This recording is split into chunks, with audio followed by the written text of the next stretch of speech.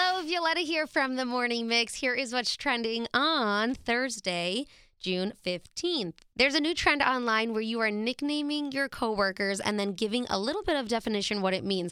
I'll give you some examples. The Kit Kat, always having a break.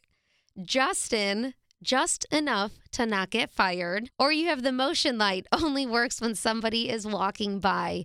Oh my God, these are so fun. And I'm sure we all have at least one person at the office like these. Also, there is a new gelato shop in Lincoln Square. They are serving up more than just vegan and artisan scoops.